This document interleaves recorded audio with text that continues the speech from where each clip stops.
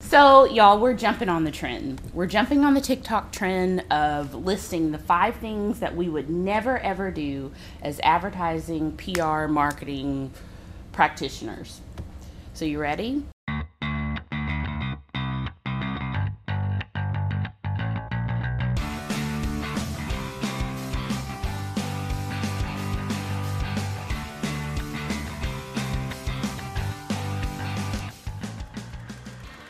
I'm going to give you the 5 already up front, and then we're going to go through them. Is that okay? Let's do it. Okay, the first one is never clutter a page.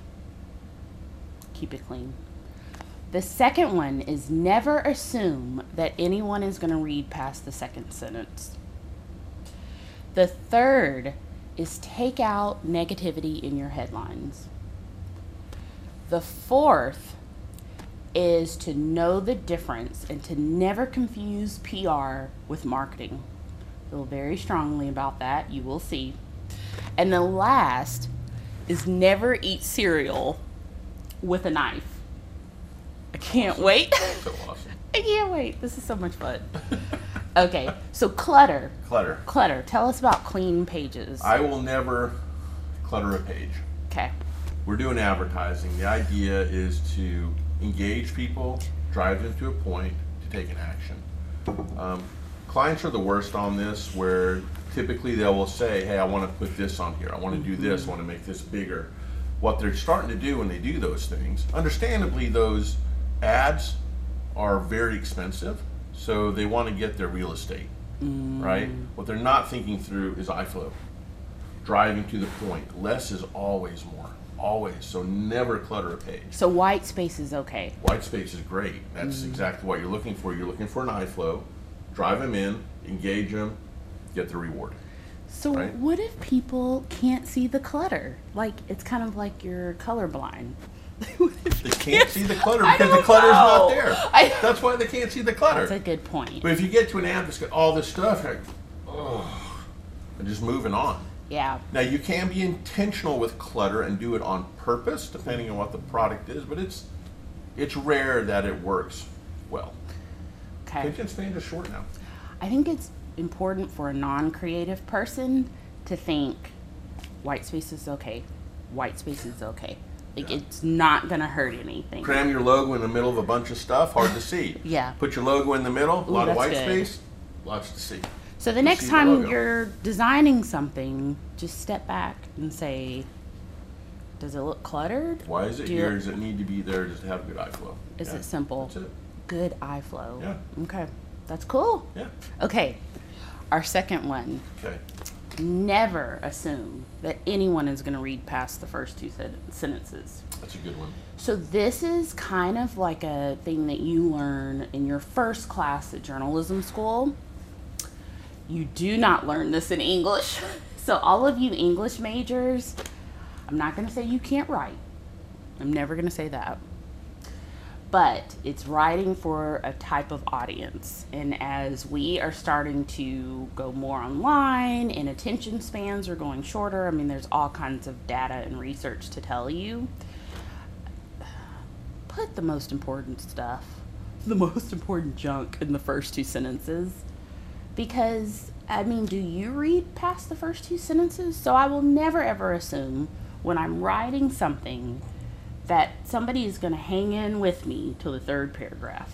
A lot of speed readers. You're just scanning through the first 2, and if you want more context, that's what the rest of it's for. Sure. But you know, as a person being in this for over 20 years, it has even changed beyond that. Yes, the context can be later, so you put your main idea and your context, and so you're not building up to something, you're stating it at the beginning. However, now people aren't even hanging for the context. Right.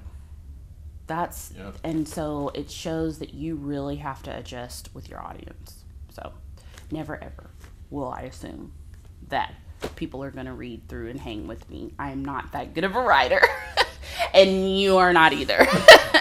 You're not either. Unless it's a book or a novel, that's not going to happen. So in advertising, Yeah, in advertising and anything in promoting products, building brand reputation, yeah, you need people's attention immediately. Be compelling, get to the point. Be compelling. Compelling. Exactly. That's a good word. Yeah, yeah. Okay, so our third. Third, never be negative in a headline. That's Negative. part of the get to the point. Yeah. Right? It's, although you think that could be very, hey, it's so different, it already paints a picture of a negative approach, a negativity to the product. And what you want to be doing is make things sound exciting as possible. Engage with, ooh, I want that. So most people are going to be drawn to that type of activity versus something that's very negative. You know, I'm not going to say that we were geniuses when we did the Laws of Attraction podcast. Yeah, But I think we were onto something. it might have been. Yeah. Because if you set this kind of negative tone, just like you're saying, Yeah. it changes the way that you think about things as you read further. It does. When I was younger, I was one of those, let's buck the system. And I used negativity in a headline. And it was a great campaign. I loved it. Failed miserably. Really? Yeah, because people don't care about that. What are you going to do for me? How are you going to make my life better? How are you going to do things more positively for me? How is this going to make me enjoy things? Not how it's going to make me, feel bad. How's this going to just that tone of negativity? It just, people pick up on it quickly. And it failed. Greg, it failed. So it yeah, failed the clients miserably. didn't like it. Yeah. Okay. Yeah. I think that's a Doesn't really work. good. That's Yeah. And you've probably seen it over and over again. Not from us. No, of course We not. learned. Yeah, I mean, That's you part of what we do. We have to learn and grow. you witnessed and Yeah, observed. Absolutely. Yeah. That was the positive Ooh, side of that's- it. We learned and grew. Okay, that makes me pay attention though. Yeah. Definitely. Okay, the fourth thing. I will never confuse PR with marketing. What's PR? Okay. I don't know. Do we have 30 minutes on this? I mean, I We don't do think not so. have 30 minutes on this. I don't think so. Okay, so I graduated from UT Austin. What I loved about their communications school and their whole program is that they had these different tracks that you could go on. And for the time, which was about 25 years ago, 25 years ago, it was revolutionary to have a track in PR, because a lot of people just clumped PR Everything together. into just other things, and they didn't acknowledge that it was a true practice and a true skill, and I love it. There was broadcast journalism and some others. What we're seeing now when students are going to college is they have a communications program or they have a marketing program, but it really doesn't get specific. And I just feel like a lot of these colleges are doing a disservice to students who are really interested in building brands in different ways. So PR is about a brand's credibility and its reputation, and it is limitless. And it can be before the brand gets started, it can be during, it can be after. It does not have to be about a product. It can appeal to many stakeholders and not just one audience segment. Marketing is promoting a product, getting people to buy into it, and that's all great. Nothing is wrong with that. Advertising is about really pushing and promoting that product as well. But PR, you can take it so many places. One of the things that I fell in love with and made me decide to go down that track is that PR has a 4-step process. And I just strongly believe that creatives don't necessarily have to be able to draw pretty pictures. I think having a management component is really important, especially if you want to move into owning a business or managing others. It's just way more marketable and way more useful in the economy that we're growing into. And so the possibilities are endless. But I love this 4-step process. I mean, what you do, you research. You know how I love data and numbers. You plan, you implement, and then you evaluate. You look at the performance and you adjust. And I think that is so important. And I think sometimes marketers get confused and only look at one piece of the funnel and not all of the pieces of the funnel. And they're not fully advocates for their clients. Whereas PR teaches you to do that. And if you want to know more about PR, the king of PR was Edward Bernays, who really coined the term in the 20s and just made it its own discipline. And I'm so thankful to my professors at UT Austin, particularly Dr. Anderson. I don't know where he is, but he was awesome. He got me my first internship at Ketchum PR. And I can tell you, knowing the difference between all of the disciplines has helped me so much in my career. So don't sound ignorant next time. Don't clump everything into marketing. There is a difference, y'all. And if you want to know more, I'm always, obviously I just talked for 30 minutes. You can always pick up the phone. I'm happy to tell you more differences. Okay, so that was 4. Okay. I will never confuse it, and you better not ever confuse it anymore. That's why you're here. That's why I'm here. Make And it I easy. love it. I love it. Okay, the 5th thing. Fifth thing, never eat cereal with a knife. Do you imagine how messy that is? My Cookie Crisp. Yeah, so when you come into the office, we have food here. We come in, get your little bowl of cereal, get some energy to go. It's just not gonna happen, Yeah. right? So the point of that is really about using the right tool for the job that you're Thank doing. you. I mean, at the end of the day, that matters. Everybody tries to, I'll use software as an example. Everyone wants Illustrator or Photoshop to do everything for them. You know, I'm on that side of it, so it's easy for me to lean there. That's just one example.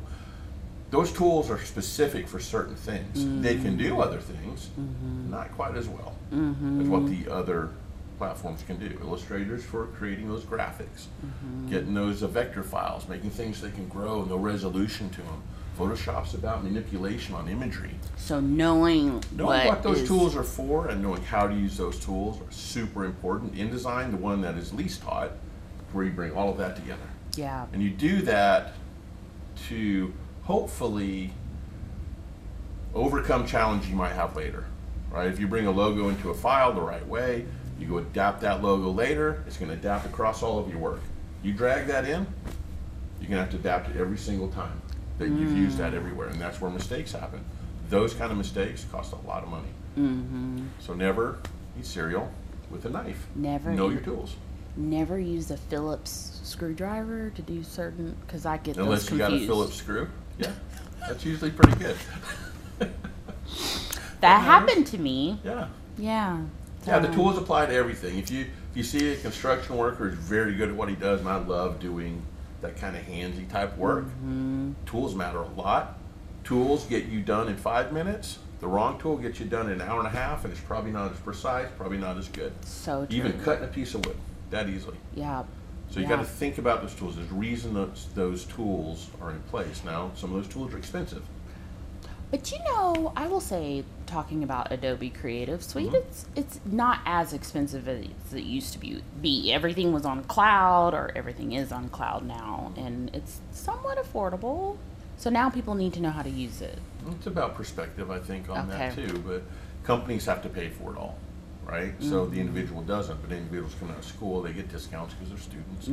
Those are, if you're going into the creative side of things, more on the design side of things, conceptual side of things, those tools and mastering those tools are critical to be able to do a job in a way that doesn't kill the agency later by costing a lot of money Right. for little mistakes that should be caught. And another thing from what you're saying, first that I take away is InDesign brings it all together. Love that.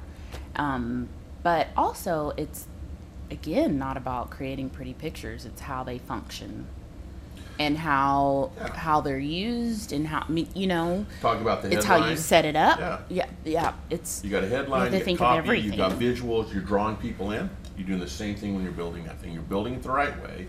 And also, if you're not, somebody else has to deal with that later, have you set it up in a way that they can deal with it later? that's Versus what I having to was recreate the getting at. wheel. Yeah. So you have to think through those things. Those things really matter. It's something you won't learn in school. So there you go. Love it. Yeah. Love it. Okay, y'all. So what do you think? Did we cover 5 things that we would never ever do. Never, ever, ever, Ever, ever, ever, ever, ever, ever in marketing and advertising. So if you want to know more, or if you want to follow this podcast or watch it, follow Glint and the Glint Standard on any social media platform, any podcast platform, and we would love for you to comment. In fact, if you want to tell us what to talk about next month, we'll read it. We might not do it, but we love to hear it. So let us know what you think. Have a good one. Thanks for watching this episode of the Glint Standard. You can see more episodes here, or click the logo below to follow our channel, and please hit the thumbs up if you like this episode.